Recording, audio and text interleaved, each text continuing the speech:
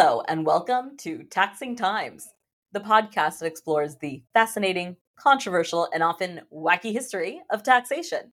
I'm your host, Nupur Kumar, aka Super Nooper, a major tax and history nerd and the managing partner of Fact Professional, a CPA firm. Today, we're going to travel all the way back to ancient Egypt, where cows were not only sacred animals, but also a symbol of wealth and a source of taxation. So let's move it along and jump back thousands of years ago to ancient Egypt. The cow tax in ancient Egypt was first introduced in the early dynastic period, around 3000 BCE, and lasted until the Ptolemaic era, around 30 BCE. Therefore, the cow tax was in effect for about 2,907 years. It was finally abolished about 2,100 years ago. Ancient Egypt was one of the first civilizations to develop a complex system of taxation, which was based on two main factors. The first was the annual flooding of the Nile, which determined the fertility of the land. And the second was the cattle count, which measured the livestock of the country.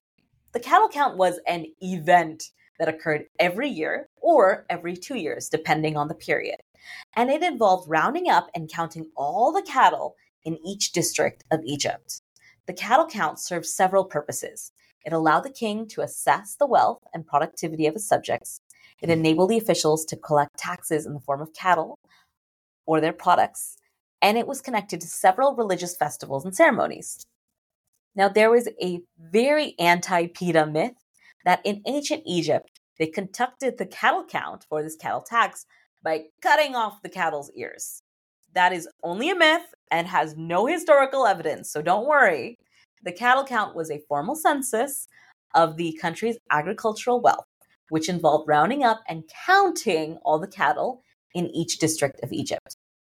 Fun fact, for fellow mythology nerds, the cattle count was also connected to several religious festivals and ceremonies, especially to the goddess Hathor, who was the patroness of the cattle count. Now, for more on Hathor, she was a major goddess in ancient Egypt who played a wide variety of roles.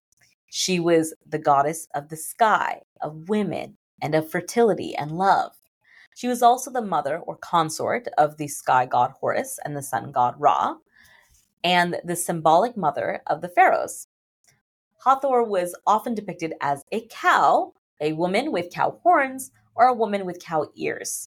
She was worshipped throughout Egypt and in some foreign lands, and she was connected to many aspects of life, such as music, joy, mining, and the afterlife. Therefore, it is unlikely that the Egyptians would mutilate their sacred and valuable animal by cutting off their ears, because who knows if they were cutting off the ears of Hathor. Now, the cattle count was not a simple or easy task. It required a lot of organization, manpower, and supervision.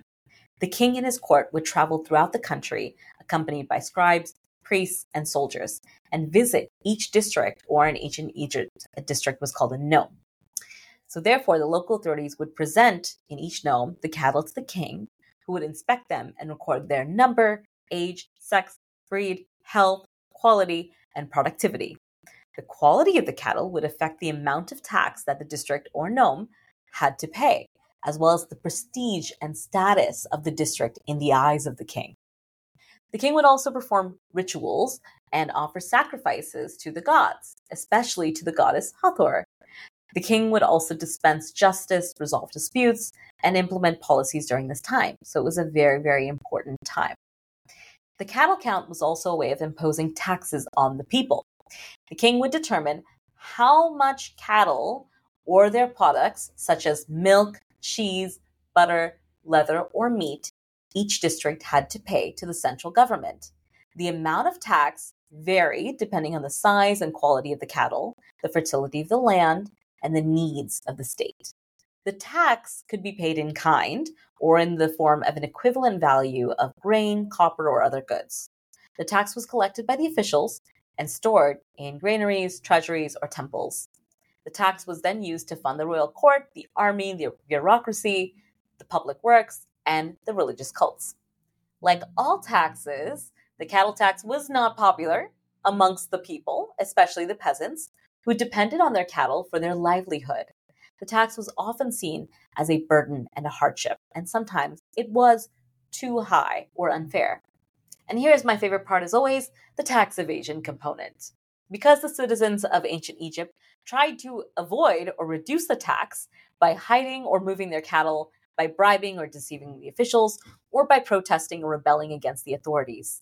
The cattle count was also a source of conflict and competition among the districts, which tried to impress the king with their cattle or to undermine their rivals. The cattle count was one of the most important and enduring institutions of ancient Egypt. It lasted for more than 2,000 years. From the early dynastic period to the Ptolemaic era, it was a reflection of the economic, political, and religious aspects of the Egyptian society. It was also a way of dating other events, as each year was named after the number and the name of the king of the cattle count. For example, one of the oldest known dates in Egyptian history is the year of the third cattle count of King Jer, who ruled around 3000 BCE. Now today, we're actually in tax season. It's kind of hilarious to think that even this is still marked by an annual date. The cattle count was not unique in Egypt. Other ancient civilizations, such as Mesopotamia, China, and Rome, also practiced similar methods of counting and taxing livestock. However, the cattle count of Egypt was the most elaborate and long-lasting ones, and it left a rich legacy of records, inscriptions, and art that reveal a lot about the history and culture of this ancient civilization. When comparing this to modern times, the tax on cattle truly was a tax on resources. This is the crux of it. Even as a modern society, we still pay taxes on resources. So remember, there's no such thing as a free lunch, or for that matter, a free cow. Well, that's all for this episode of Taxing Times. You can follow us on Instagram at Fact Professional and send us a message for other podcast ideas.